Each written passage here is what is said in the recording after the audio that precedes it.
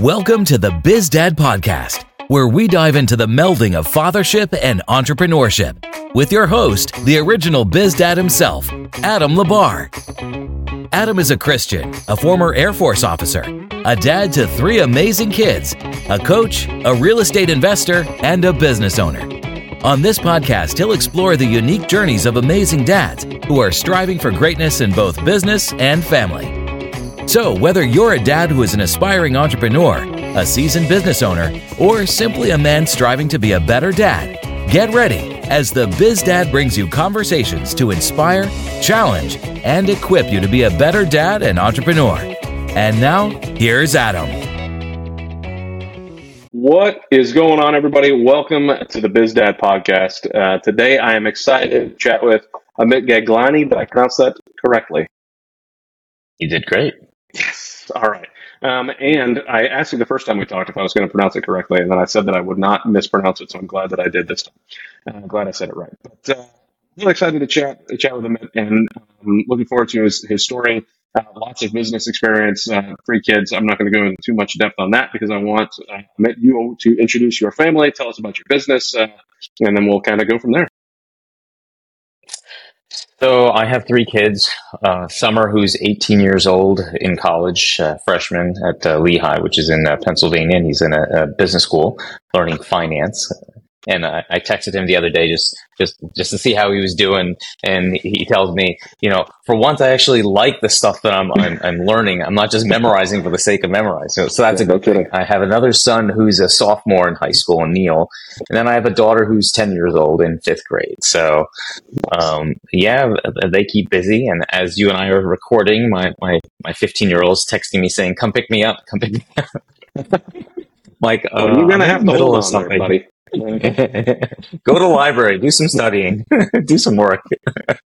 I own a company. We're going to have to talk about priorities on business and kids, I think, later on, but we'll figure that out. Well, the good thing is when they're 15, you can always tell them to go to the library and get some homework done because he has tons of homework. So you can never say, "Oh no, I'm bored." Yeah. I own a company called AG Management Consulting, which is, it kind of morphed into a consulting business from a prior business that I sold to private equity and some real estate experience that I had that was on the side of that. So, I kind of fell into something else, which is pretty cool. That's awesome. Yeah. So I think you started off in physical therapy and running business. Yeah, so I was trained to become a physical therapist, went through schooling for it. Then I decided I wanted to up my game in physical therapy, and I became a board certified clinical specialist in orthopedics because I loved orthopedics. I loved post-surgical patients. I loved just loved learning about it, right? Like one of those things, like my son is saying, like I'm finally learning stuff that I really want to learn. Yeah. I can sink my teeth into as opposed to memorizing. So I did that and found out that became really easy to treat patients, but the business aspect of it was something that was daunting. And somebody gave me a book called Rich Dad, Poor Dad. And then all of a sudden, I know everybody says that book, but really I read the book and I started having an itch, started thinking in a completely different way. And then that same person gave me another book called E-Myth by Michael Gerber, how to systematize stuff. And then obviously once you had that in your head, it's just like you can't get rid of it. And I was like, well, what am I doing here? Why I'm building somebody else's business? Let me try to do this for myself. And I decided to go out on my own and open my own company. And then I built it from 2004 to 2017, every day in the business. And we'll talk about how I got my kids involved and, into that too. But then I sold it in 2017 to a private equity company and then helped them build it. And we were about 100 offices across the nation. And then another private equity came and bought the whole thing out. So it was a fun ride. That sounds awesome. But because I was doing that the whole time while I was doing that, I had an itch about real estate. I just didn't want to be a landlord. And then I realized I can invest passively, and I learned all about that. Then I had a lot of friends who are physicians and surgeons and whatnot in the medical field. And they said, well, we'll jump in with you. So I would sometimes go to negotiate better rates with syndicators and things. And, that became its own business, believe it or not. Not negotiating, but being able to kind of vet out investments. And then after I was completely out of physical therapy, a consulting business just morphed out of all of that stuff that I was doing. That's awesome. Now I consult for healthcare stuff, healthcare physical therapy stuff, or healthcare private equity stuff. And then I also consult in with real estate syndicators for things that they need. So I want to rewind a little bit and kind of go back to the genesis of where you kind of started, where you like growing up. What was it like growing up for you? Tell us a little bit about like your parents and what it was like for you growing up. Yeah, so my parents came over from India. My father came over in the late 60s or mid 60s.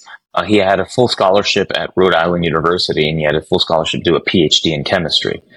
Wasn't married at the time, and he came over and he was studying. His brother was over here.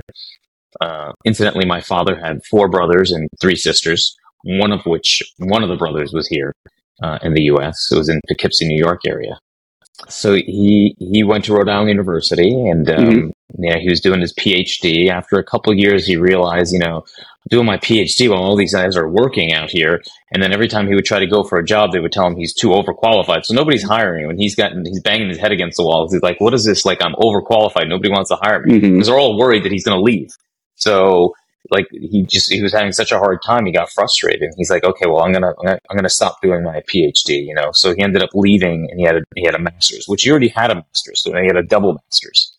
So, and then he went to India and got married and brought my mom back, and so we started a family in New Jersey.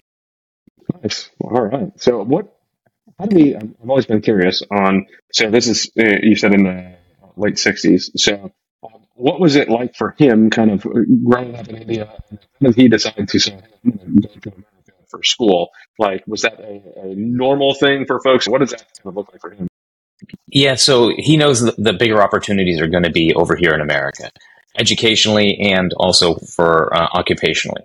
So the larger universities, the bigger opportunities are here in the States. So he applied to different PhD programs, and because of that, he knew it was going to be a better life than what he had and could have in India and raising us there.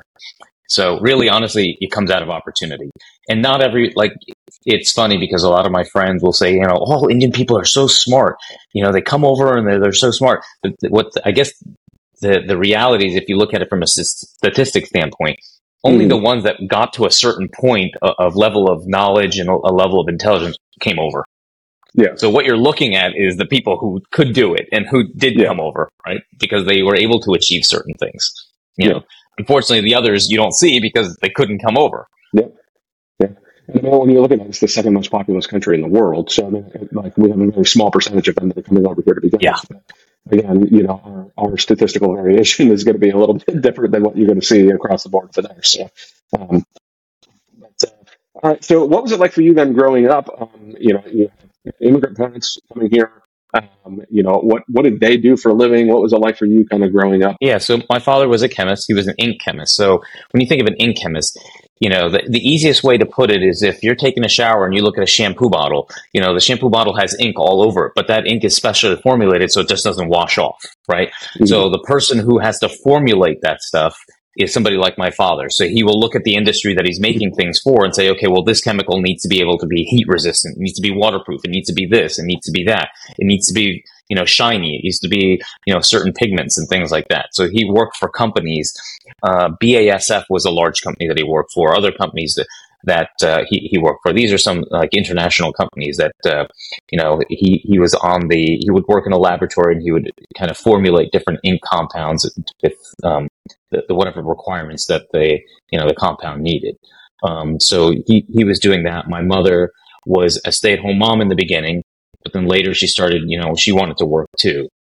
But she would just get jobs in the very beginning with, let's say a department store. And then it was from one thing to another thing and at the very end, she was working as an accounts receivable department at an aeronautical firm. So she was doing that and they were basically raising us. So, or a lot of times, actually at a certain age, I would just come home from school and just, have my own chores to do while my mom was at work. Yeah. Yeah, I definitely recall doing that myself rather often. Dad was gone doing 2 or 3 jobs. Mom was out probably a job or 2, and then here I sit doing what we do, and I got homework, and then we go. And then my father took a second job too. He was selling these vacuum cleaners called Electrolux. I don't know if you've ever heard of that vacuum cleaner. Yeah. So he literally went door to door selling these vacuums. And like That's now awesome. you think about it, you're like, that's crazy. Who goes door to door lugging around a big vacuum cleaner? Yeah, he was doing that because he was trying to make additional income. But if you think about it, you're like, somebody works full time. They're finished at 5 o'clock. Then they come home to do that. They're literally going door to door in a neighborhood, walk around with a vacuum cleaner, going in and saying, let me show you how good this vacuum is. Let me vacuum your carpet for you. So he must have done that so many times, and then, but you learn something from it. And now I look back on it like, man, that took some, cojones to be able to sit there day after day going out there trying to do it, as a side hustle. Yeah, for sure. And I mean, it also teaches you a lot, I would imagine, about, work ethic and what it is to drive and to sell and to do things, like you got to witness what it was to kind of push through that, right? Did he do that because there wasn't like a lot of money in chemist type of stuff, or was it just because he felt like he just needed to keep on working, or how did that come about to get the second job? There was a couple things that were going on. I think, honestly, my father and his brother had invested in a condo that was in Florida. I think it was called Cocoa Beach or something like that. And it didn't turn out to be what it was supposed to be. So they were losing money there. So I think my father decided to take a second job just so he can recoup some of the losses that he was getting. So their personal experience from real estate was very bad. They would not touch real estate. But you did real estate, man. They didn't like the idea of it at all. And they just, they hated the idea of real estate after that thing. So but I think that's why he primarily did that for a certain amount of years. Yeah. When we complete side story, but my wife, when she came back from Iraq, literally the day I went and picked her up from the airport, she comes back and we go back to the house, and like not 10 minutes later, this salesman knocks on the door with a vacuum, sitting there trying to sell us a Kirby vacuum. And I was like, no, please go away. Like, my wife literally just came back from Iraq. She's been gone for a while. Like, she was my fiance at the time, but it was like, just go away. But my wife and I are way too nice, and we let him into the house anyways, and it took him forever. It was like, all right, are you done trying to sell us a vacuum? So that poor guy is working a second job for his kids too. So we'll see. Hopefully he sold to somebody else. But it wasn't to us. But no, I've heard a lot of good things anyways about those types of sales programs, and then the Cutco knife folks, the sales program that they have. Like another abundance guy bought Cutco from his son just to get I've heard great things about Cutco anyways. But great sales stuff, great program. Listening to how they kind of connect you, it was really good. So I mean, there's a lot of solid knowledge you can get from doing those types of programs. But all right, so anyways, cutting off with the sidebar.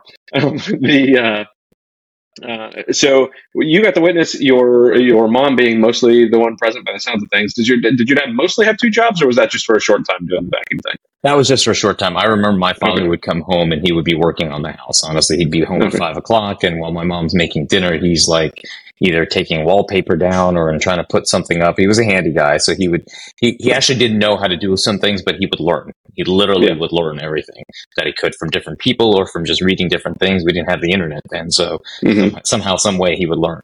And they were constantly doing things to the house. He was also an avid tennis player, so he'd play tennis constantly if he could get an opportunity. My father had no interest in eating, literally, food. He would be like, okay, if I have to eat to survive, I will, but, I want to go play. So he was just like a guy that would love to play. Any sport, everywhere, he would just be there for it. So nice. Which actually, my brother and I love to play sports, so it's probably from that. Yeah. Yeah, I would imagine. Did you play sports growing up, too? I played soccer for 7 or 8 years, and then I switched over to tennis. Then I played tennis for at least the same amount of time. Okay, nice. So how, you've got a chemist for a dad, stay-at-home mom. How did you decide that you wanted to go be a physical therapist? How did that come? So in high school, I think it was 10th grade or so, I took this test, maybe a personality profile test. It just basically was like given by the school, like what you would be good at, what industries, or, it kind of showed me things that I'd be good with people. And it showed me that a list of industries. One of them was physical therapy. And at the time, I didn't know what physical therapy was. I liked the idea of medicine, but I also didn't like certain aspects of medicine. It just sounded very daunting to me, but physical therapy just sounded interesting. And I started researching more about it. And I said, okay, well, let me volunteer in a hospital and let me see what it's like. And then I just saw the interaction between the patient and the physical therapist, and I kind of liked the one-on-one, the multiple times a week, really getting to know them, getting to know their families, and getting to know their needs. So I was like, oh, I could see myself really doing this. Statistically, they said this is going to be a great profession. There's going to have a lot of security in it. And you're going to do really well in this profession. So I said, okay. So I just kept furthering that and just, pursued it in college. Nice. Yeah, I took one of those, if I recall correctly, but I signed up for the Air Force at 16 years old. Like, I just knew that that's what I was going to do. You knew. So, and part of it was I knew because I didn't know any difference. I knew because that's what I wanted to do. It was just both of my parents were Air Force. It was like, well, this is what I do. This is what LeBars do. I had no idea that there were options out there. I wish I did know, right? But I'm glad at the same point, like it worked out the way it did. But every time I played one of those, I already knew exactly what I was going to be doing. I knew what job I was going to be in the military. I already knew where I worked on those tests in the way that was going to get me what I wanted, which was aircraft maintenance. So that's always where I went. But I wish that I would have been exposed to a little bit more to know that even college was an option, let alone something other than the Air Force. But when you went to PT school, well, let me actually fast forward back again to having the kiddos. Now, when you are raising your kids, one of the reasons I like to ask about people's dads and how they grew up is because it often adjusts how we raise our kids based on what we saw with our parents. Like maybe we didn't get enough of love and affection from our parents, so we just like shower our kids in it. Maybe we missed our parents never saw us at sport games, so we're at them all the time, or maybe like whatever it is. So as you're raising your kids right now and you're looking at it, like what kind of things do you look at, or have you or even had the chance to even stop and look back at how you were raised that is causing you to do certain things right now as a parent? So I think coming from India, my parents were very fiscally minded because they, you don't have a lot of money, right? Mm-hmm. So you kind of know that I have to take care of the money that I make. So my parents would literally every weekend, they would write down like their expenses. They would write down their incomes. They kind of had a budget of this is what they could spend. So I guess I got a sense of, budgets and things like that in my mind. And that's what I've kind of instilled on my kids to always to look at your numbers and, obviously know what you have before you go to spend. And the philosophy of like, telling them that you don't charge it on a credit card unless you already have that much in the bank account, and mm-hmm. At the end of the month, you pay off the credit card. There's no revolving. You don't let it roll over. Just telling them those things. I remember that was very big for my parents, like just making sure they're taking care of their financial obligations and setting aside funds. I don't know if you're internet or my internet, but one of us is struggling today. Oh man. I was just saying, I don't know if it's your internet or my internet, but one of us is struggling. It's tough. I venture to guess it's mine if I've got my kids playing around on the internet out there. But can you hear me now? We good? Yeah. You actually never went out verbally, so. Oh, well, lovely. Then people can hear me ramble. So that is one beautiful thing is I really don't like to edit these podcasts at all. So if there's bloopers in there, guess what? They stay. But so when I'm always intrigued by children of immigrants, just because, like, my wife is first generation American. Her mom is from Cuba and her dad is from Spain. So when you have the amalgamation of those two together, and then you look at the offspring, like the things that she received from her parents, like I had never knew what a savings account was. Like it just didn't it wasn't there. My parents didn't really save money. I never saw somebody save money, so it didn't make sense to me that anybody would save money. But her mom being from Cuba was like, hey, we're holding on to everything we can. We don't know what's going to happen. Like it's under the mattress. It's hidden behind pictures. Like you never know what. Like we have to make sure that we're taking things. And so it's very interesting to kind of look at how it goes because for the most part, we just look at Johnny down the street when we were growing up, and he was just like me, and we were the same. But I love being able to pull apart what children of immigrants kind of see because they have such a different insight into life. Now, when you were growing up, did you see a difference in the way you were being raised by? Because like my wife never really saw it, I don't think, until I kind of explained to her what I was saying, right? But did you see as you were growing up, like the way you were raised and how your parents were very fiscally responsible and paying attention to those things was different than what your friends were seeing, or was that What is it that you found when you were seeing, like, how did that kind of spark any conversation So or thoughts as you were going? I noticed right away when I was growing up, like certain friends of mine, like let's say for Christmas, they would just get showered with Christmas presents, yet they couldn't take care of some other basic necessities. They couldn't do certain other things. Where my parents never really showered us with tons and tons of gifts. They would say, what's one thing you'd want? So they would make sure we got the one thing, and then maybe a small item here or there. But I was like, man, we don't get as much as the other guys. But then the other guys couldn't do like so many basic things. But my parents always like took care of the basics. That was not a problem. We always went away on vacations in the summertime. They always planned to make sure that the basics and the big things were always taken care of. And they would set aside money for those types of things. Whereas I had friends that just never did. You could tell that their parents just never had it together. They would just, if they got money, they would spend the money. If they got money, they would spend the money. But then they would have these gaps where they didn't. They just couldn't do things. And the mentality, well, we can't afford that or we can't do that. My parents didn't really say things like that. My dad would joke around sometimes to say that. I think when we were really young, we'd be like, Dad, how much do you make? Dad, how much do you make? And of course he says, I don't make much, or the garbage man makes more than me, or this or that, just to kind of play down things.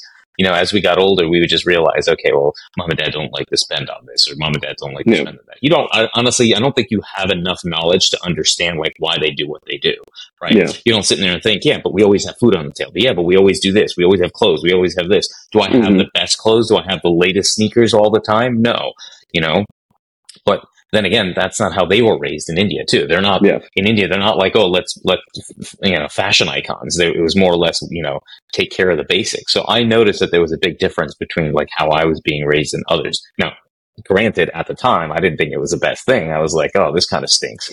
I don't have this and I don't have that and I don't get this and I don't get that. But, you're a kid, right? You're comparing against everybody else. And of course, you don't compare the positive things. You compare the negative things.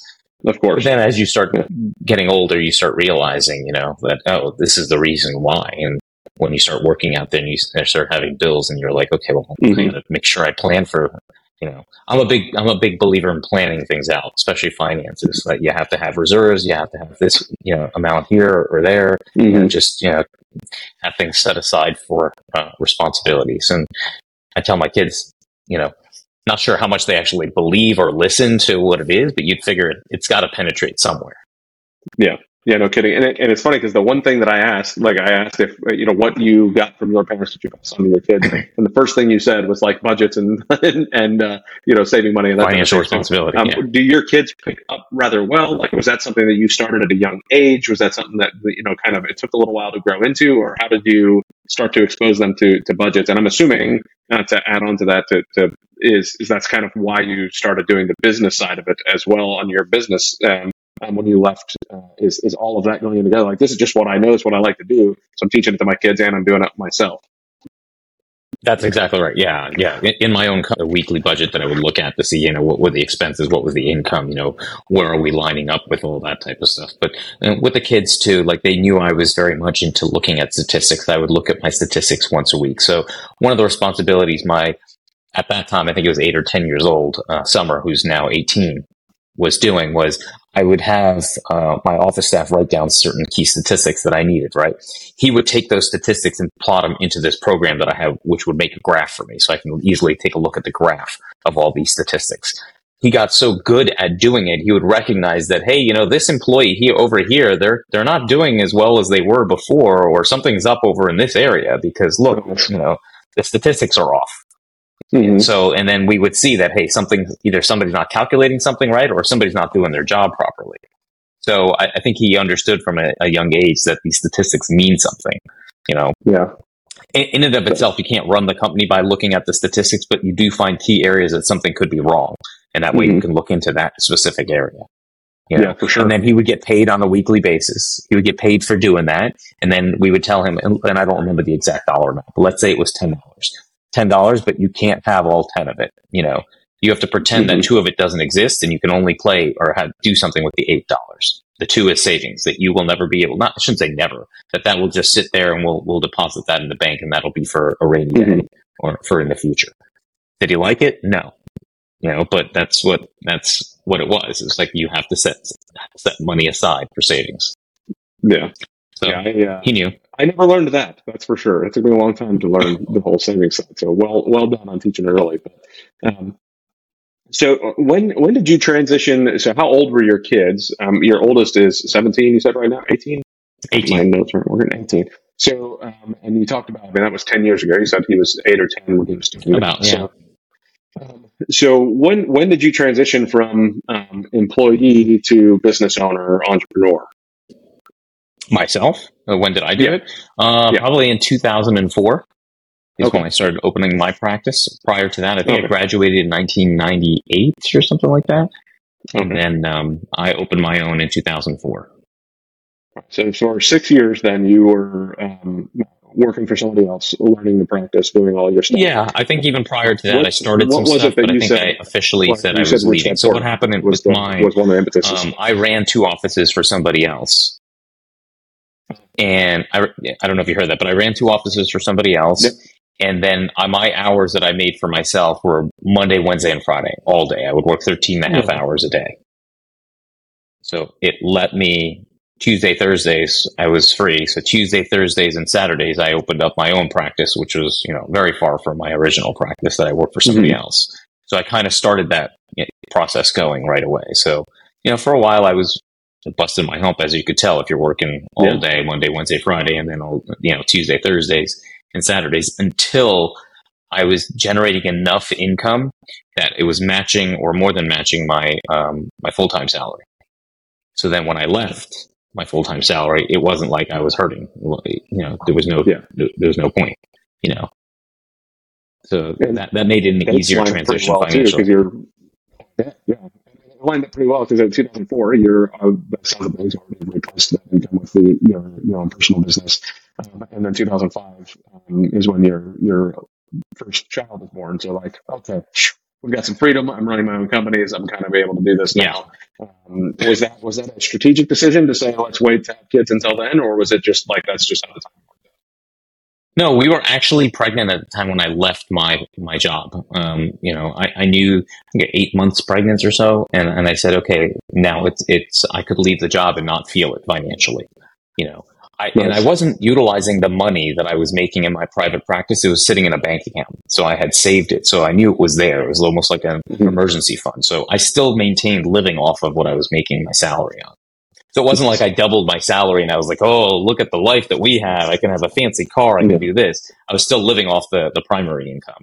And then the other amount, I just put it into savings. And then, if I needed to pull from that, I could. But by that time, I had enough flow coming in that it was just give me more. Now all of a sudden, I had Monday, Wednesday, and Friday free. So my income generating hours increased significantly. That's it. I think that I'm very guilty of this myself as I'm still, as an adult, learning a little bit more about being wise financially. Like I said, I didn't really know what a savings account was until I met my wife. So, my life changed dramatically from that to never having invested to now, buying hundreds of apartment doors and running businesses and doing all this stuff. So huge difference in my life. But I still catch myself going back into some of my old habits of, overspending or, I never went into a bunch of debt, and I'm still, not a fan of going into a bunch of debt by any means, unless it's good debt. But very wise move of you to say, hey, let's just still stick to the one salary. Let's, stick this stuff aside and keep it rolling. Was that something that do you now, or did you then have business coaches on how to kind of start your own stuff, or did you just kind of play around with it and figure it out as you went? So actually, that's a really interesting story. What happened, I guess, up till now, up to me starting my practice, no, I didn't have business coaches. I didn't have anything. I actually just had friends that were opening their private practice. So basically, I would call my friends up, what are you doing? What are you doing? What are you doing? Asking all these people. Well, once I started, my own private practice, and I was kind of going along and I was building my patient volume, and I realized, I said, if I keep doing this, I'm going to max out at some point, but it's still not the kind of income that I really want to make. I need to figure out a better play. I keep asking Joe Schmo and Fred over here, what they're doing. What do they know? They're just doing whatever they think is right. But I was professionally trained to be a physical therapist, but nobody's training me to be a business owner. I'm just taking different stabs at it, and some things work, some things don't. So there's got to be a better way. So some people told me about different CEO programs that you can get or actually go to and learn how to be a business owner. So a friend of mine told me about this company down in Florida, and I said, okay, let me go down. They had a free thing that I went to. I went there and I listened to them, and believe it or not, they were very specific to physical therapy. They literally will train you to be an owner of a physical therapy company and a CEO, and be able to how to actually increase your operations and grow. And I was like, this is what I need. Like, I need this type of structure to get me from A to where I want to, A to Z. So I had, I think, $55,000 saved up in the bank by that point, and they were offering me a program, which is basically like a 5-year CEO training program for, like, I don't know, I forget how much it was, but I put down exactly $35,000 right then and there. And everybody else was looking at me like, what are you, crazy? I was like, if I don't put it down and go all in, it won't happen. And if it doesn't happen, all I'm going to be doing is 10 years from now going, I'm still doing the same thing I was doing before, and I'm still making the same complaints that I was complaining about before, but I'm not doing anything about it. So once I put that money down, I was 100% vested. There was no, oh, let me back out of it. It was like, I'm in. I will do the training because I just paid all that money that took me all this time to save up, and I'm in, and I know this company can get me to where I need it to. Yeah, and I think that there's some wisdom in that thought process too, because people, you're not going to get all of the information people want for the rest of their life, and any business they want, they can go find on YouTube. But they don't do it, right? They could say all day long they want to do something. They don't go to YouTube and go research it. Most people are going to sit on their butt and do nothing. Yeah. But if you put money down and you say, hey, I'm going to spend some money on this and I'm going to go make a difference, you'd be amazed what you're able to accomplish, because all of a sudden you're like, hey, I put money into this, and I'm not going to waste that money. This is going to work. I'm going to put the effort into it. So they coached. What was it? So that was my first forte into coaching. They coached me all the way through, like, how do I have to do everything? I would go down there. I would fly down there. I would spend 3 days, learn a specific course, whether it's hiring and team building, whether it's HR, whatever it was. I would learn that. Then I would go back to my practice and implement it for the next 8 weeks. And then I would go back down, learn something else, and implement it and add it. So I would just constantly learn something and add it into my practice. And you would see my practice just slowly kind of moving in the right direction. And don't get me wrong, there's plenty of mistakes I made still. Of course. Okay. Yeah. Hired the wrong people, had to fire them, had people steal from me, had to get rid of them, just do different things. But yeah, mistakes were made. That's phenomenal. Now, what was it like? Did you expose your kids to that level of education that you were getting as well? And did they understand at all what it was that you were doing? I don't know what age they were. They were too young. They were like, I only had my oldest, and he was probably not even 1 at the time. But over the next 5 years, they all got little bits and pieces, but it was the management training stuff that I was learning that wasn't really applicable to what they were. I mean, they were infants. So, but as they got older, they would learn more and more. And then my Neil, who's 15 now, I had him volunteer at my center, at my physical therapy place, which was outpatient orthopedic type of patients. So he would sit there and he would come in, and I would tell him that you're going to volunteer. And, we had other people that were doing the same job, but they were getting paid for it, and he wasn't getting paid for it. And I told him what he's responsible to do, and he would go ahead and do it. And then I noticed that he was just sitting around, just watching everybody. And I told him, listen, if I ever see you sitting around again, you're not, actually, was he getting paid? I might have paid him. I forgot what it was. That you're not going to make a penny. Like, I don't pay people for sitting around. Like, you got to be moving. From that minute on, he never sat still. Other employees would come and complain, like, dude, you're making us look bad. You're making us look bad. Like, he won't stop. So he got it in him that he has to keep hustling. He has to keep moving, whether he's opening a door for somebody, whether he's, cleaning up after a table. He was just making everybody else look bad. So I think he understood, like, that's the way it works. Kids in general, they really want to be useful anyway, just like any human being, right? Even whether they're a kid or not, like, they want to be useful. 100%. I think our lack of desire to be useful, it comes because of our abuse throughout the years. It doesn't, because we all want to be useful in some way, shape, or form. So that's one of the reasons I really want to include my kids a little bit more into business stuff, and trying to figure out how I can bring them in and give them a task and help them kind of work. And no, you're really helping the company. You're really helping the business. You're helping our family grow. And it's just trying to find the right ways to be able to do that. So, what was it that led you to making that decision to bring your kids in and expose them to that level of interaction inside of the business? They were of age. Honestly, they were just old enough that they got it. And I said the earlier I expose them to, working hard, the better. I think my mentality, to be honest with you, at that point wasn't, for them to work smart. It was just, they need to learn how to work hard. Later they can learn to work smart and to streamline the process and how to make it better and things like that. But at this age, just learn to work hard. I had a friend in high school that, was a very intelligent guy. He would always say to me, Amit, you're going to be way more successful than me. And I said, how would you say that? He's like, I'm lazy. He would say he is lazy. He's lazy and he won't do certain things. And because of that, he's only going to go so far. And then years and years later, I met up with him and he's like, yeah, you it's exactly what I told you. I'm still lazy and look at you. You're not lazy at all. So, I might have to work harder at something, but I will persevere, where he would just say, forget it. I don't even want to do it.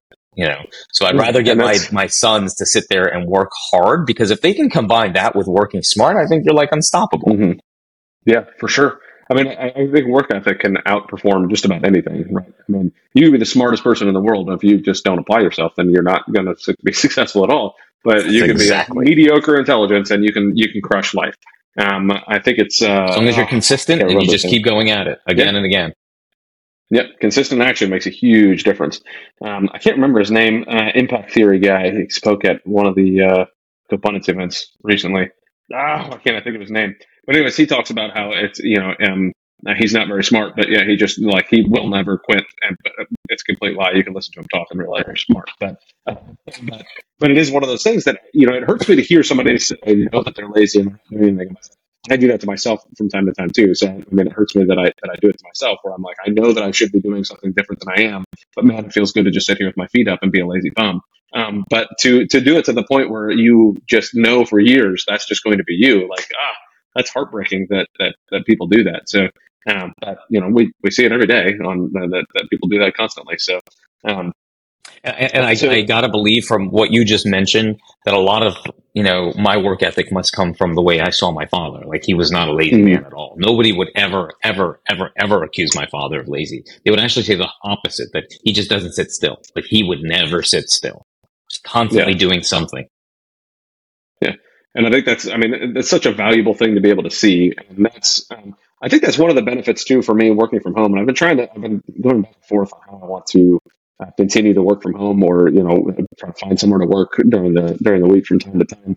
I think there's a benefit in my kids seeing how hard it is that I'm in. Granted, I'm sitting in an office. It's not like they're watching me swing a hammer, but I'm always on phone calls. I'm always doing something. I'm always trying to be active and make a difference in what's going on. And I think that's valuable for kids to be able to see. I wish maybe that I could bring my kids into like a practice like you did, where you could literally see the impact. Like, I brought my kids up to Atlanta. We invested in a assisted living facility, so I brought them up to that, showed them around, and said, "Hey, check this out. These are the changes we're having. These are the people's lives who we're going to be able to impact. Like, imagine if we had to bring grandma in here. What kind of experience would she have right now? Probably not that great, but by the time we're done, it's going to be amazing, And trying to show them how that all works. But sadly, that's 8 hours away from me. But I would like to think that's an impactful thing to be able to do. So exposing them to that work ethic, I think, is extremely important. It's again, not that my dad worked his butt off a lot, but I never got to really see it. I just saw that he wasn't there. So to me, that was a very big difference. And I think that's partly why I like working from home too. Is that A, I'm here, and B, they get to see me.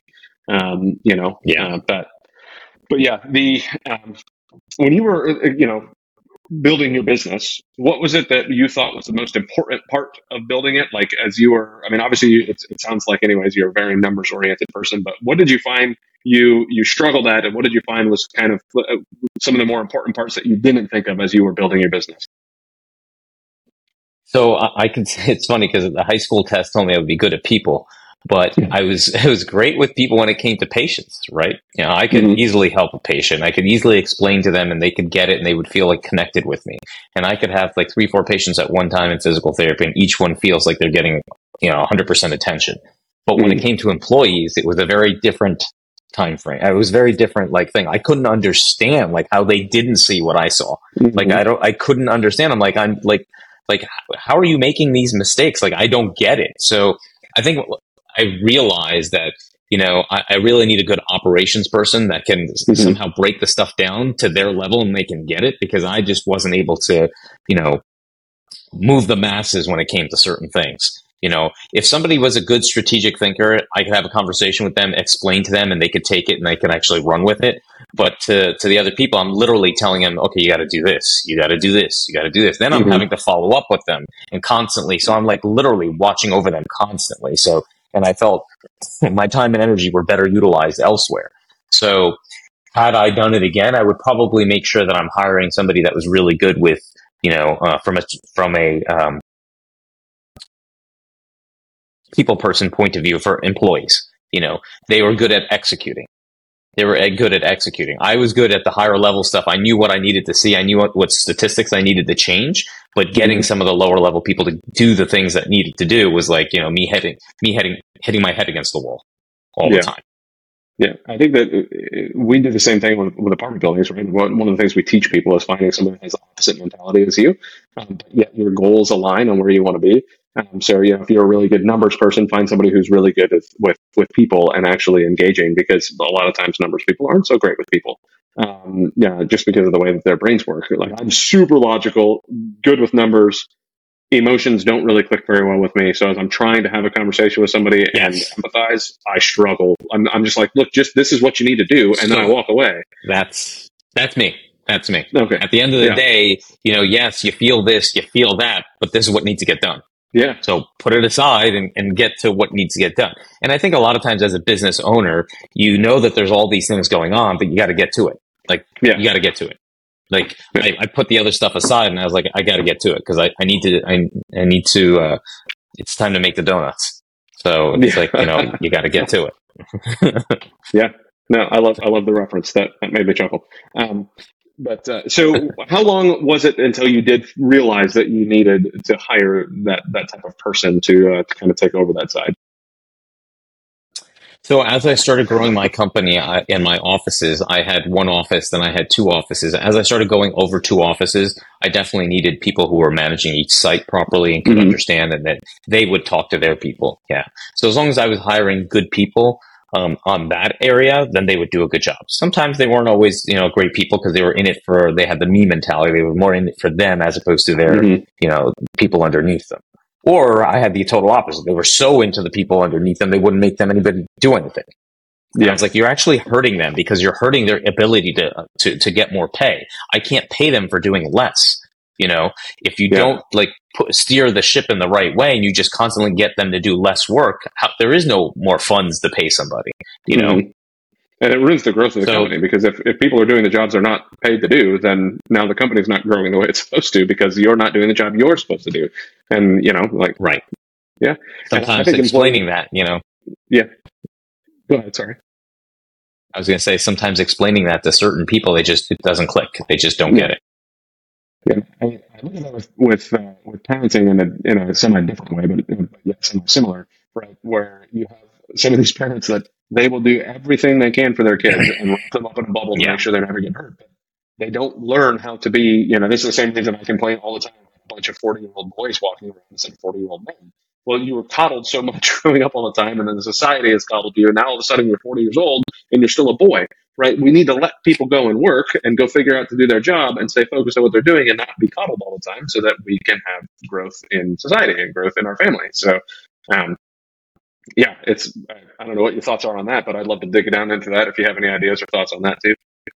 Oh yeah, I mean, I think you can tell my thoughts if I'm telling my whatever 8-year-old, 10-year-old son that you got to look at statistics, you got to put him in, and don't get the idea that he was happy about doing the work. He'd rather have the money and not do the work. And I'm like, that doesn't work that way. And if you don't do it, you're not going to get paid. And we fired him. He got fired too because he wasn't doing it on time. He wasn't doing it. I was like, you're fired. You're not getting paid. How old was he when he got fired? So it's like, they have to learn the hard reality too. How old was he when he got fired? Oh, that's probably about a year into it. Probably about 9. But I mean, he's like any 9-year-old. He'd rather do other things than to do that. And he would get his statistics on a certain day, and he's got to put them in at a certain time. And it's not like he had homework at 9 years old that was keeping him so busy. He just didn't feel like doing it. Yeah. Well, and literally, it would take him 15 minutes, and it was like 15 minutes too long. And you're sitting there going, like, what do you mean? Yeah. I was talking to my son yesterday. He's 9 right now. Well, he's about to be 9. Next month he'll be 9. Um, I was trying to figure out, like, okay, well, we're doing homeschool and we're going through the whole homeschool process. I'm like, all right, well, trying to time out and doing what you're supposed to be doing and like managing your schedule. And granted, he's 9, so there's only so much managing that I'm going to be able to do. Or only so much managing he's going to be able to do, I should say. But it still feels like I'll go somewhere. Literally like 6 hours later, I went and worked from a coffee shop on Tuesday. And I come home and I was like, all right, what did you get done while I was gone? And he was like, oh, I just sat back down to work on something. I said, dude, I've been gone for 6 hours. 6 hours. What do you mean you would have? Yeah. Well, and I'm like, okay, well, you're definitely going to be the person that needs a little bit more micromanagement style, clearly. Yeah. But, it again, he's 8 years old, 9 years old. So I'm just happy that he's doing some work independently and trying to figure it out, which is great. What even when they get older, you're still constantly on them. So like my 15-year-old is very good, very studious, but it's also a personality thing with him. His personality is way more lax, way more like, which is actually, to be honest with you, I'd rather him be that way than the other way.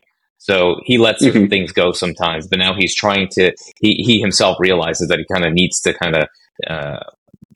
to hone his skill of just paying attention a little bit more and not letting certain things go because he'll miss an assignment or this or that. So, I don't want him to get to the point where he's so anal that he just stops enjoying everything. So it's okay. I actually love his personality. So, but nice. You still have to keep after them, unfortunately. Yeah, for sure. And it's, part of it, I think with my oldest is he is very anal with things and he hates to not get things right. So sometimes I think that it's almost an avoidance thing. Like, I don't even want to do it right now because I don't want the stress of having to do it perfectly. So it's like, okay, well, how do I balance? Like, I don't know how to fix that side. And fix is probably the wrong word, but I don't know how to target that in a positive direction as opposed to a detrimental direction, because it can totally tear somebody down if they keep going down that direction. So, but boy, any advice on that? Yeah. Have him do stuff that he can't win at and let him learn how to fail. Because if he doesn't learn how to fail at this age, when he gets older, it's going to be that much worse. Yeah. Well, I will. I will obviously, you're going to tailor things. You're going to tailor things to his personality, but they need to learn how to fail. I mean, everybody talks about it all the time, but we as parents don't like to see them struggling and things like that. But maybe even start with small things. I don't know, a puzzle that he's going to have a hard time doing, and just know that he's going to have a hard time doing it, and say it's okay if you don't get it right. It's all right. Yeah. I've tried. We tried the for like 2 years, not extremely consistently, but Sarah Blakely, I think, Sarah Blakely, the Spanx girl. She. When she was growing up, her dad used to always ask every day at the dinner table, "What did you fail at today?" To try to encourage them to fail at something. Like, go out and fail, because that's the only way you're going to learn. As long as you're failing forward, you're like, it's okay. So we kept trying to ask him that to encourage that thought process, and it doesn't. He would just look and be like, I didn't kick a soccer ball well. I'm like, no, like, you're not trying hard enough if that's what you failed at, But it's such a tough balance. To figure out how to make sure that I'm raising strong-willed kids that are willing to fail and move forward versus being bubbled and coddled all the time. So I don't know. What grade is he in? Fourth grade? Fourth grade, yeah. Yeah. Well, he'll start coming across things in school that he can't say no to, that he has to do. So yeah, for sure. Yeah, and I'm doing what I can to force some of that stuff. But so, what advice would you give? Since you are one who has already included your kids into the business side, what advice would you give on including the kids into the business? What would you try them avoid, and what would you like? There are certain things just in the business you definitely want your kids to avoid, and what things would you encourage dads to bring their kids in on? Probably not a good idea asking your children to fire someone. That's probably not the best idea. All right. So I'll take that note down. Yeah. I mean, no, honestly, good learning that conversation. So they don't need to be the one who does the firing, but they need to know that people do get fired. And I used to tell my kids, that I didn't fire that person. They fired themselves. I gave them plenty of opportunity to correct their behavior, correct their actions, and they chose not to do it. So I don't really feel bad because I gave them those chances. Mm-hmm. So I think that's an important thing, because I think sometimes kids have an idea, and it might be from television, might be from other things, that, hey, if you're firing someone, you're taking away their livelihood. You're taking away their ability. And I sit there and I tell them they fired themselves, and maybe this job isn't right for them. They're going to find something that is right for them. So I think that explanation of a very simple thing that they can just take away with them, and not talking too much, and just let them marinate on that stuff. But they need to know that this is the reality of how things work. And I don't think there's anything that we shouldn't include them on, obviously HR stuff and things like that. But, I think they need to know, like, even a spreadsheet. This is a spreadsheet. We plug in numbers over here to get calculations so we understand things a little bit better. This is a pro forma, helps us predict things, just very simple stuff, And as they get older, let them take part in some of these actions. It's work. It's work, and you always think that they have no interest and they're not learning anything, but you find out years later that, yeah, Dad, you used to do this with me, and I know this and I know that because of this. And you're like, where did this come from? The whole time you just hated me for it. Yeah. The whole time you were just sitting in there not doing anything. So I thought, but I think that goes to a lot of things that we do. Like, we don't think that they're paying attention on certain things, and all of a sudden they do something. And you're like, you totally saw me doing something that I wish that you didn't see me doing. But So my father, growing up in India, their math skills were like, I can't even explain to you their math skills, figuring things out and how they did it. So my dad would tell me that, you guys have to learn, multiplication tables up until 12. We had to learn multiplication tables up to 30. So we're, just in our head like this, we just have to know it. And I'm like, ooh. So I started making out these tables for my kids that they had to learn the multiplication tables up until, and I said, I'm not going all the way to 30, but I'll do up to 20. And they would sit there every day memorizing the multiplication tables all the way up to 20. Do they remember any of it now? Nope. Nothing. They literally do not remember any of it. But they remember going through the action of doing it. So the two brothers are upset because I'm not making the sister do it. They're like, why aren't you making her do it? You used to make us do that every single day. So they're like, you just love her more. And I would tell them, yeah, I'm sorry, I just like her better than I like you guys. They don't know where to go from that answer. I won't say that it was the brightest thing to do, but because nobody else was doing it. But I thought I was giving them a heads up. I didn't know that they would never remember any of it. But no kidding. It's some of it's trial and error, man. Some of it's trial and error. Parenting. Yeah, I think a majority of parenting is trial and error. What works, what doesn't, because each kid is going to be a little bit different as well, and what they understand, what they remember, what works for them, what doesn't. I try to always tell. It's been a while since I've said it to them, but I used to always tell them. I said, "Dude, I've never been a dad to a 3-year-old before, so I'm learning how to be a 3-year-old the same way you're learning how to be a 3-year-old." And then when he was 5, I was like, "I've never been a dad to a 5-year-old before, so." I'm trying to learn how to do this. So every day we're learning something new about ourselves, learning something new about how we interact with each other, learning something new about how you learn. And then even when another kid comes into it, well, now I've never had to raise a 5-year-old and a 9-year-old at the same time. So this is something new for me. So I think trial and error is the way that it all goes. I think even in our business, that's kind of what we do. You said you build out pro forma, and we set up the pro forma to hopefully figure that out. But there's always going to be errors in the pro forma. It's never going to be perfect. So it's trial and error yet again.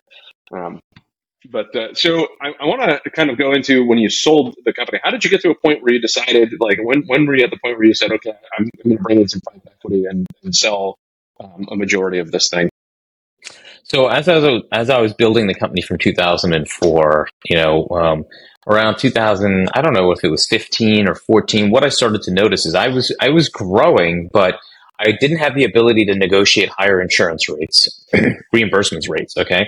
The cost of having an employee kept going higher and higher and higher, meaning our insurance costs, meaning health insurance for our employees, were going higher and higher.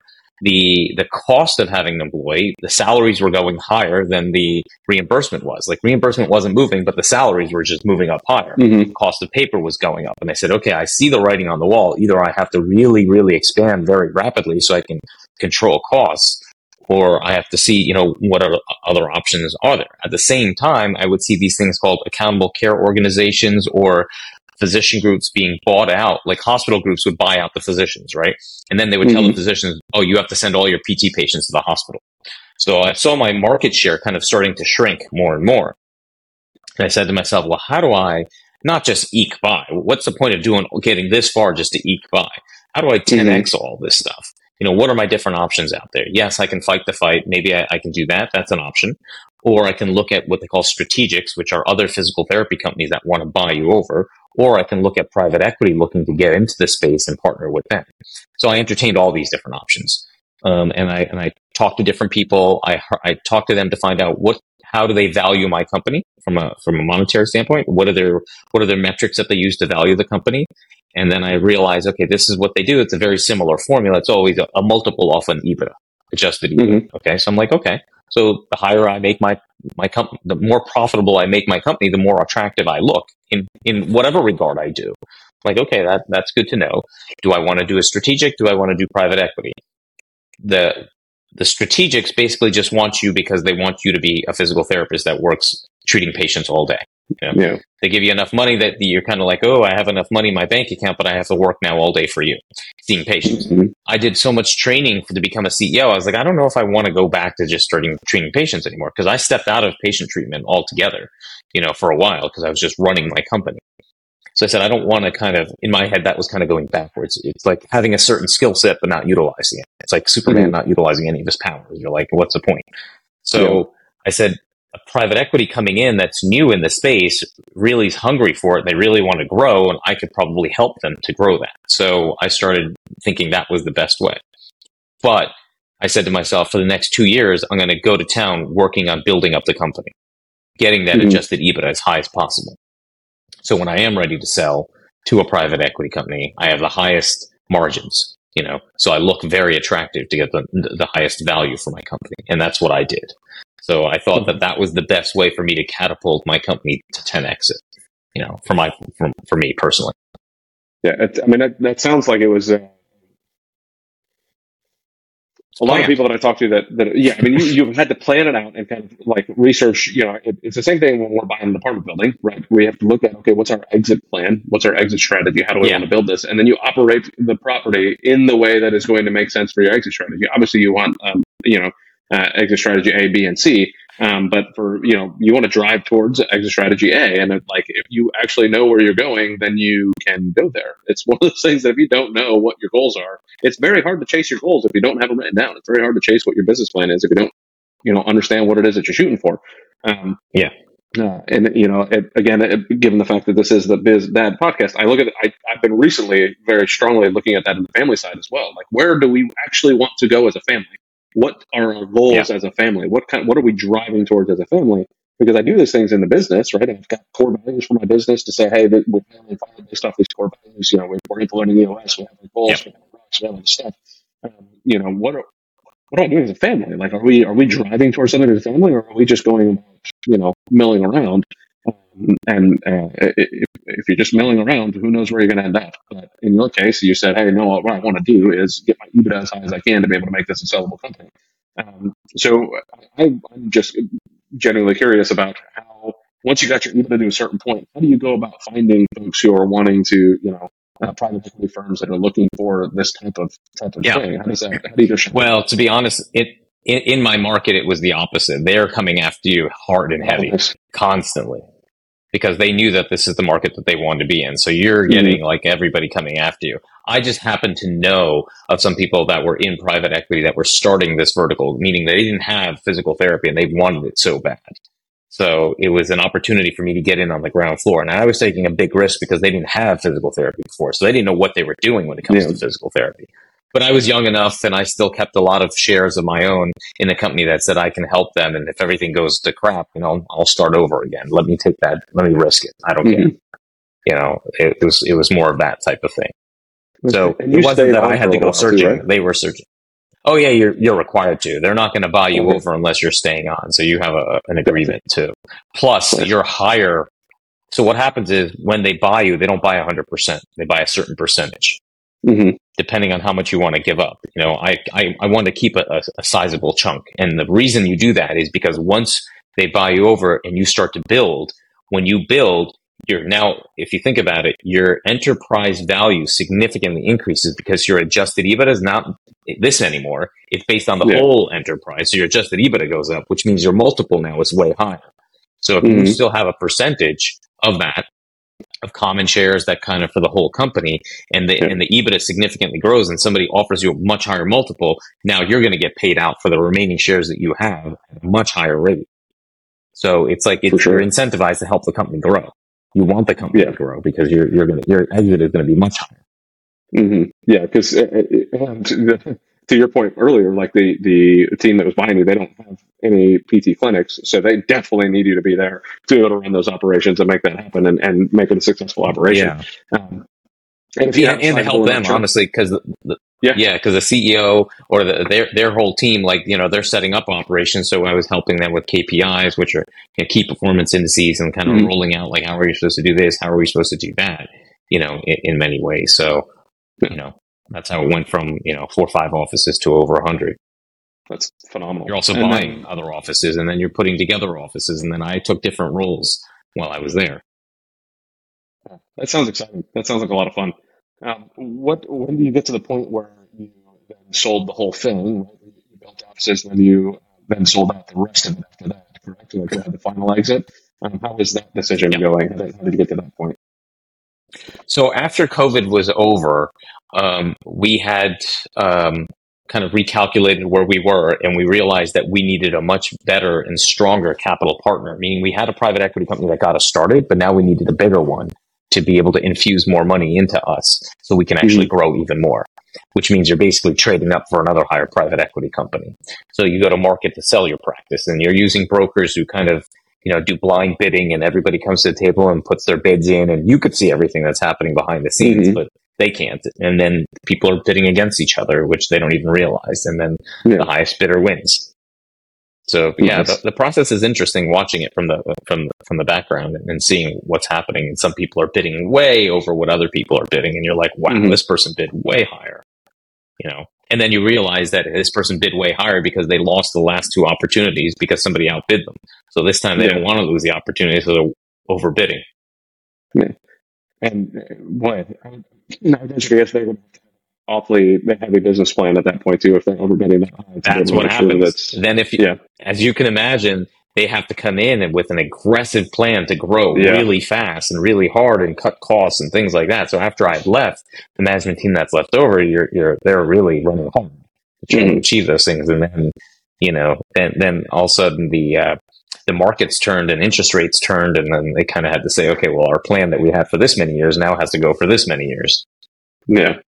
Yeah. And constantly reassessing and adjusting what's going on. But so let's go into now what you're doing now. So you kind of had a solid exit, and now you kind of get to go off and do a different set of things, growing different businesses. So let's talk a little bit more about what you're doing now. Now that you've sold that off. So while I was exiting, I was investing, I think I was mentioning before, in syndications, okay? Bringing capital to that. And then some of the syndicators I would get to know, and then they said that, oh, you're done with your company. Do you want to help us? And I said, help you how? They're like, well, you keep bringing so much money to us syndicators, maybe you want to do it more formally, start helping us with raising capital and things like that. And I said, I don't really want to be a capital raiser. That's not really what I want to do. Plus, I had just exited out of my situation, out of my company, and I said, "Oh, I want to relax. I want to do this. I had all these plans." Then 2 weeks later, I said, "I'm bored. I need something to keep my focus." And see, the truth is, what people don't realize, and nobody feels bad for you, but here's the dirty little secret: when all you've been doing for the last 20-something years is building a company, and you're getting up at 5 a.m, and that's what you're on the treadmill, and you're working out, and you're thinking, "How do I make my company better and stronger?" And you're going to sleep thinking that. That's your passion. That's your focus, right? When you finally achieve what you're looking for, which is to sell the company, all of a sudden that's gone, and now you're like, "Well, what do I do?" You take a vacation, but then afterwards you're like, well, what is my passion now? What is the thing that I'm focused on? So I quickly realized I didn't have enough in there. I thought I did with hobbies and things like that, but after a couple hours a day and I did all that, it's like, okay, that's not enough. So I realized I need to do something else. So that's why when people reached out to me, I said, yeah, let me help. So I built a consulting company. And in the consulting company, what happened was I didn't want to be a capital raiser, but I knew I had enough information that I've helped enough syndicators, and I knew enough about real estate that I could help in a different way. At the same time, I was getting reached by people in physical therapy and what we call healthcare services, which is any company that's healthcare that's facing customer facing. Any physician office that treats customers, any eye doctor that's treating, I knew I had experience in building that type of scenario. So I wanted to stay in touch with private equity, healthcare private equity. So I still go to a lot of healthcare private equity, like conferences and things like that, to stay in touch with them. Because that's what I came from. So I still want to stay in touch with it. On the other end on the real estate end of it, what I had put together was, for certain syndicators, they're good operators, right? But when it comes to capital raising or raising capital, they don't want to have the nurturing of talking to investors constantly. What they've done in the past was call mom, dad, aunt, uncle, and friends. But once you're trying to scale operations, you can't just keep calling mom, dad for the same amount of money again and again and again as they're trying to raise. But they haven't put anything together that says, okay, this is how we constantly raise. And I had experience doing it because I was doing it for so often. So my company now acts like an outsourced investor relations department for syndicators that we fully vet out, that we're like, these guys are good operators. They've done so many different deals. They've had so many different cycles. They have a good management team, but they just haven't figured out the investor portion of it. So we act as their investor relations department. So in certain cases, we have different clients, we'll help put together pro formas that are, for this one, I'll give you an example. For this one family, that's a family office. They do all their own real estate deals internally, right? They don't have retail investors that are people like, regular people investing. So they don't even know what that looks like. They don't know how that conversation goes. They don't know what the pro forma for that looks like. So we had to build a pro forma, put a pref rate in, put different hurdles in. So we kind of help with that. We put together webinars. We would talk on the webinars and explain to retail investors, this is the investment. We put together a landing page. We put together a funnel. We would be at the end of the funnel. We'd capture them on the potential investors, and we'd talk to them to invest. So that's what we did for that one family. For another company, we act as the end of the funnel. We're talking to investors. It's just not one conversation, right? When you're talking to investors, the nurturing program. So that's what we've been doing for different syndicators. Yeah, that's awesome. You already had obviously a network of folks that you've been working with and all this stuff. How are you growing that particular company now? Is it more word of mouth? Is it, what is it right now? It really is a lot of word of mouth, because it's a trust scenario, because it's not like, hey, you know what, let me just look up somebody's website, which, by the way, I'm guilty. I have not even got a chance to finish or put together my website. I have a URL, but I haven't even done anything with it, because most of ours is everybody who knows you already or knows you in the industry or refers you to somebody else, and people know you that way. So it's all referral based. But so it's really just referral based business right now. That's awesome. Yeah, and I think that especially with where you're at, I would imagine this is just me putting on my own thoughts onto you, but it's probably a great comforting feeling for you to just hang out there with the referral rather than build this other thing. It sounds like it's rather successful right now. Anyways, what is your plan for the future? Is that how you want to keep that going, or are you looking to grow this to a much larger degree than just word of mouth? So I've been busy working in the business, which I'm guilty of right now, and I need to work on the business. So I need to sit down and spend some time working on the business over the holidays, and actually put together like what am I going to do beyond what I'm doing right now to scale it, to make it even better, and to we can handle. So the thing is about our business, we can only handle a certain amount of clients, and we're not looking to handle a lot of clients. We actually want to keep small. But the clients that we do handle, we want to take care of really well. So now it's like, how do you scale these operations, but still give good quality to those people? So that's what I need to go to work and figure out, and like say, okay, how do we do it? And, in a way that is, helpful to the client at the same time, but still putting together a business as opposed to working in the business constantly. So have you included the kids into these new ventures now, or not yet on this stuff? They hear me on calls all the time. They hear me talking about real estate stuff all the time. And I had so as you know, I'm in GoBundance. We're both in GoBundance. So my son, who's 15, I said, hey, there's somebody's putting together this thing for GoBundance for kids right around your age group. Do you want to maybe join? At least appear for the 2 Zoom calls that they have. And he's like, okay, Dad, fine. The first one, he missed it. I'm like, how did it go? He's like, oh, I got busy. I'm like, don't, just tell me the truth. He's like, I forgot. I'm like, okay, that's fine. All right. try next time. So he went. He's like, Dad, it was kind of boring. They talked about this. He's like, I hear you talking about this stuff all the time, so I already knew. I'm like, you're telling me you knew everything? He's like, yeah, I already knew what they were talking about. I already knew all that stuff. I'm like, fine, just go to one more. See what you get out of it. Goes to the next one. Same exact thing. I already know this stuff. They're not talking about anything new. I'm like, all right, if you don't want to do it, then don't do it. So they hear me talking about stuff, and apparently they're learning something, or they say they're learning something, but it's like one of those things. You can't shove this stuff down their throat. So if they either want it or they don't want it. Yeah, well, ain't that the truth? I mean, and it seems that the more you try to shove something down a kid's throat, the more they kind of walk away from it anyways, right? And you don't want that to be, they don't want to disdain you for it. So, my son has more interest than my daughter. My daughter has no interest in any of this stuff. So it's like I have to pick and choose my battles. Yeah, I mean, I'm in the same boat where my daughter's the youngest. She's only 6 months old right now, so we'll see how it all goes. I'm very curious to see as we grow up, as they grow up, what that looks like. It's very similar in ages of yours as far as the spread goes. It's about to be 9, about to be 5 in 6 months. So every 4 years we were having a kid.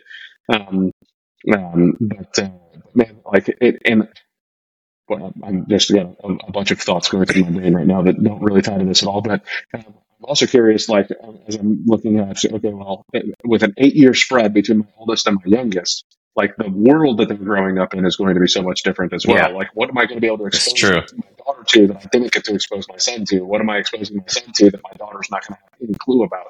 Like, what a different world it's going to be in 8 years, But yeah, we'll see how it all goes. Time will tell. You roll with it. That's what you do. You roll with it. That's about all you can do, right? That's one thing I do like about golf, though, is golf is just going to be golf. So if we all go out there and golf, then we'll be all right. We still need to. Which by the way, just so you know, we didn't talk about this, but I'll just briefly tell you. So when I went to, after I graduated high school, I went to a physical therapy school. I went to a school that had physical therapy in it. It was called Kane College in New Jersey.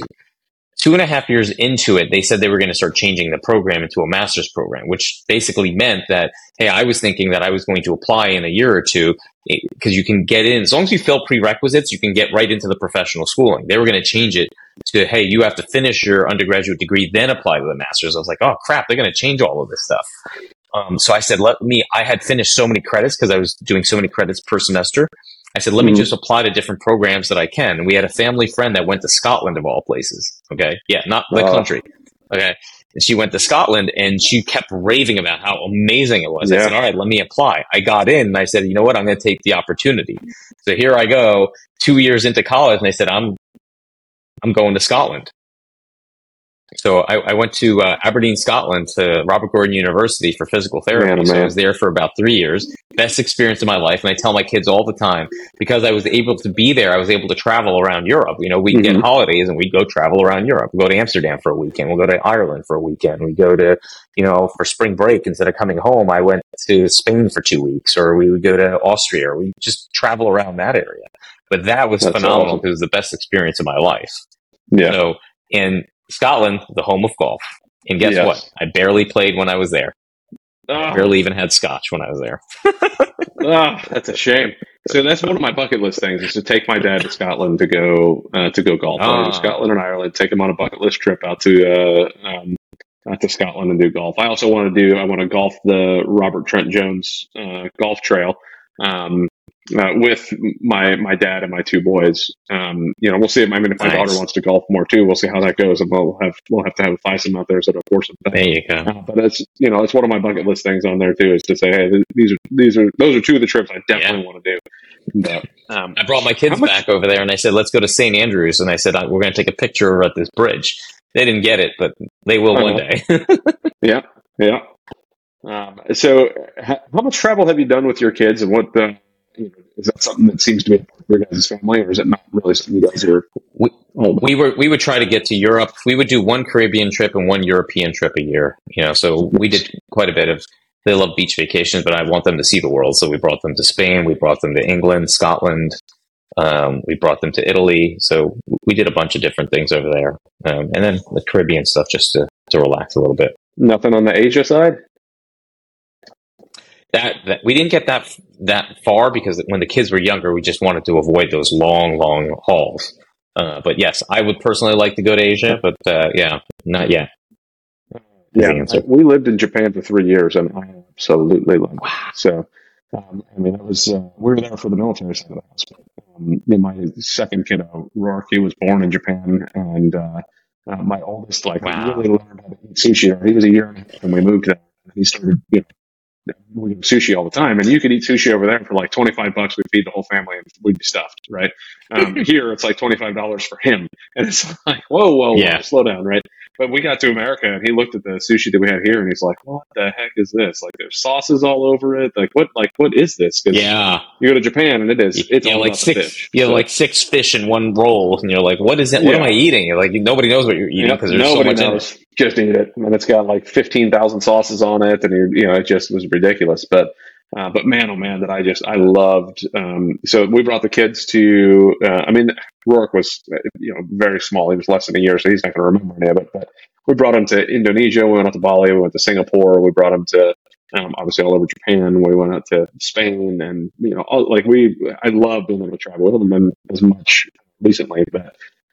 We're about to bring them to Mexico here soon, so that'll be fun. It'll be just a short trip on a cruise out to Mexico. But the travel to me is extremely important because of so for me, I grew up, as a military brat, I bounced around all over the place. But so I got to learn so many different cultures and so many different people and all these different things. And then I see how much my kids have been exposed to, and understanding what the other countries are like and what is great about where we're at compared to a lot of other places. And it's so much fun to watch and learn from. And it's another reason I like the thought of homeschooling, because I would love to like imagine teaching World War II, like Poland, right? Like, hey, we're going to do World War II today. Let's go to Poland and go to Warsaw and go to Krakow and go check out Auschwitz, and like, holy crap, like that's an in-depth World War II experience, But what would you say was your favorite place you've traveled thus far?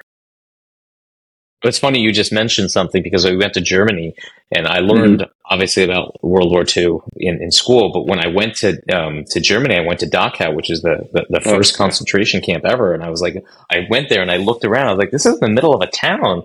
They're like, yeah.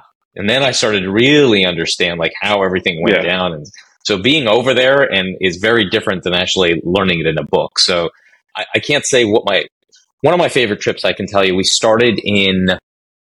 Let's see, where did we start? I think we started in Prague, Czech Republic. We went from there, we went to Austria, and then we went to Budapest, all on a train. And we stopped in each city, and we're there in each city for about 3 days. So it was great because you see the differences in the countries and things. So that was an amazing trip. Spain for 2 weeks was amazing. That's so awesome. Just traveling around Scotland. Oh, sorry. Yeah. Even just traveling around Scotland, I would, when you're going to school there, you're on rotation. So you would have to live in a certain part of the Scotland for like 5-6 weeks. I saw more of Scotland than the average Scottish person because I was just, you're there. So you want to see everything. Yeah. It's funny as I tell my au pair, she's here from Brazil, and she's already been, like, we drove from Florida all the way to Texas, and we still had multiple stops there. I brought her up to Philadelphia and New Jersey, and brought her all over the place. And I told her, I said, you've already traveled more than most Americans. you're here, as an au pair, and you've already traveled more than most Americans. So, I absolutely love it. My favorite trip, I think, thus far, has been Poland. That was one of my most, like, eye-opening experiences. Never been. It was just me and my wife. We went there for a wedding. We were there for a couple of weeks. It was phenomenal. Like, we went to Auschwitz, and like that, like, what a heartbreaking place that is to be. But what an experience it is. But man, it was interesting. Singapore was really cool too. Like, my kids were just looking at pictures this morning, funny enough, of Singapore, and like they've got this waterfall inside of the mall that is attached to the airport, and it's like just this really cool different area, and you could spend an entire day in the airport just walking around. But anyways. Well, what other things would you like to kind of discuss that maybe we haven't hit on yet, that you really wanted to kind of maybe discuss, or any questions that you have for me or anything like that? I will tell you that, I find myself in a very unique position now with my company, because we have companies that reach out to us that want our help. So in order for us to help them, we have to do a lot of due diligence on them to see, are they good providers? Are they, do they do a good job doing what they do? So I feel like we do a lot of a job of vetting people out on who we think we want to work with, because if we're going to offer this to our friends and family, we need to make sure they're doing a good job. And then once we do, then I share it with my friends and family. And I feel like I have I have the inside track on certain good people who are doing some really good things. So if anybody wants to reach out to me, I can at least tell them who we've kind of worked with and who we feel are really good operators for different spaces. And it could be self-storage, it could be multifamily, it could be just different things that we've kind of seen. So it's an opportunity just to, they can look at whoever else they want, but the problem is everybody's advertising everything, and pro forma doesn't mean that they're going to hit it. But, when somebody else has kind of did some work and say, hey, these guys have been consistent, you might want to look at them. It just gives a different angle.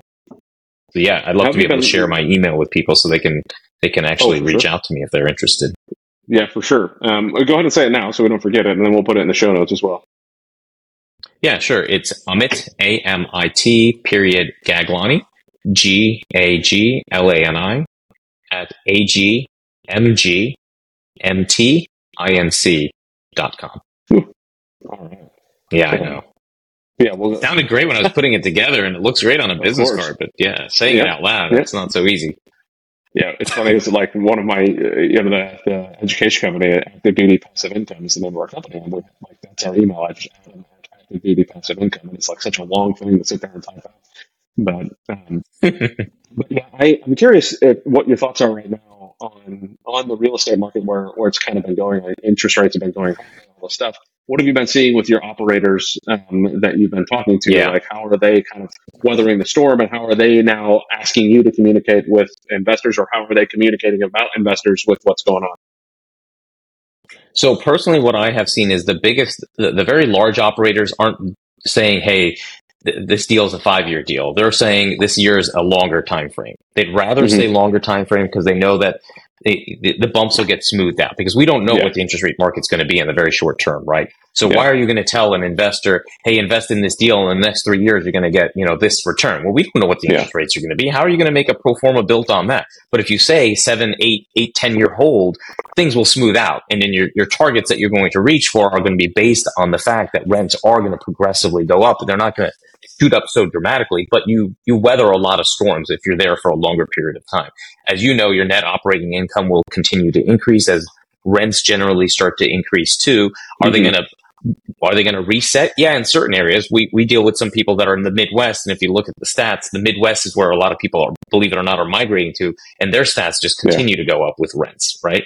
And then there's emerging markets over there where, there's, companies that are moving into certain areas. Well, that's, there's more growth in that area. So not projecting huge like rent growths, but, stable things that are stable. So what I'm seeing in the market is longer time frames from large investors. Large multifamily providers are not saying, 5 years anymore. They'd rather say longer term, because nobody wants to tell an investor 5 years and it turns out, hey, sorry, it's going to be 7 years. Then you get people are upset. But if you tell people 7, 10 years or whatever it is, and it turns out 7 to 10 years, they can't really, everybody knows that that's what it is. If it turns out to be great and you can sell sooner, everybody's happy. Rather you say longer and it turns out to be shorter, but there's more set in reality. Under promise. It does change the IRR because it does change the IRR because the IRR is calculated by the shortness of the time frame. If you can get the money back shorter, then the IRR is bigger. But IRR should be just one metric somebody looks at, not the only metric. Yeah, it always kills me when that's the only thing that people look at. Especially like I like to be able to look at things from a very long term horizon. And if I hold on to the same for 15 years, then my IRR looks like garbage, right? But because but you're a more stable operator because you've been doing it. Yeah, and my goal is to hold on to these things. So it's like, hey, I'm like, whatever. If I'm going to hold on to these things for a long time, then and if my investors do, then they're probably not my type of investor. I should probably find different investors. So, and I try to teach that to people all the time. Like, match your investor to what you want. Like, don't just take an investor just because they have money. Take an investor because they're in line with what your goals are and what you're trying to get done. So otherwise, you're just going to have a pain in the butt investor on your hands. So, Correct. All right. Well, Amit, I greatly appreciate having you on. It was wonderful to chat with you. I look forward to hopefully seeing you in person, because we haven't had the pleasure of meeting in person yet. But are you going to Vermont by chance? I think I was doing a pre-call, but I don't remember. Yes, I will. I actually just signed up for it the other day. Yeah. Well, I will see you there because I'll be there. I got my skis ready to go. There you go. Yes. I can't wait to go. I'm really looking forward to it. It's been a little too long since I've been to an event. I went to the Philly event a couple months ago, but a national event I look to for sure. Thank you again so much for jumping on. It was a pleasure to chat with you. We've already got your email. Is there anything else that you want to pass on to folks if they want to reach out to you? Well, not your website because you said you haven't built that out yet. But other than your email, anything else? If they just reach out to me via email, that'll be great because I'd love to help people and I love to have at least conversations about what they're looking for and what they're interested in. Awesome. Well, thank you again so very much. I appreciate it. And everybody, please reach out if you think it's going to be a good match with Amit. As I'm supposed to say, I think at the end of all these, please like, subscribe, all those types of things. And listen to these episodes at least 17 times. Build it up so I can reach my goals. And then we'll kind of go from there. But thank you, everybody. I appreciate it. Thank you again, Amit. And we'll talk to you soon. Thank you so much for listening to the Biz Dad Podcast. We hope you found some value in your time here with us, and we look forward to bringing you the next episode. If you've enjoyed today's show, please subscribe and share so you and your friends won't miss our upcoming episodes. Connect with us on Facebook, Instagram, LinkedIn, Twitter, and Rumble, where we continue these discussions and share more valuable content. Be the dad you know you need to be and run your business in a way you're proud to share with your kids. Keep crushing it.